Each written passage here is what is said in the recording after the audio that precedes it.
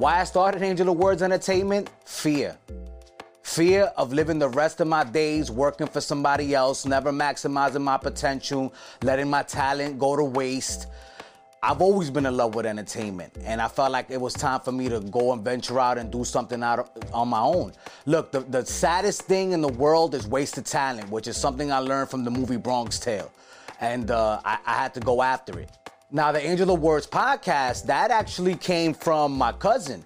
He was like, yo, bro, you already interview people. Why don't you start your own podcast?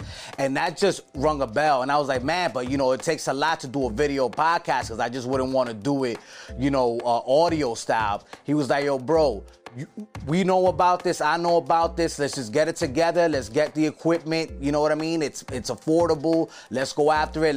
If you like the idea, let's go after it. And we went after it.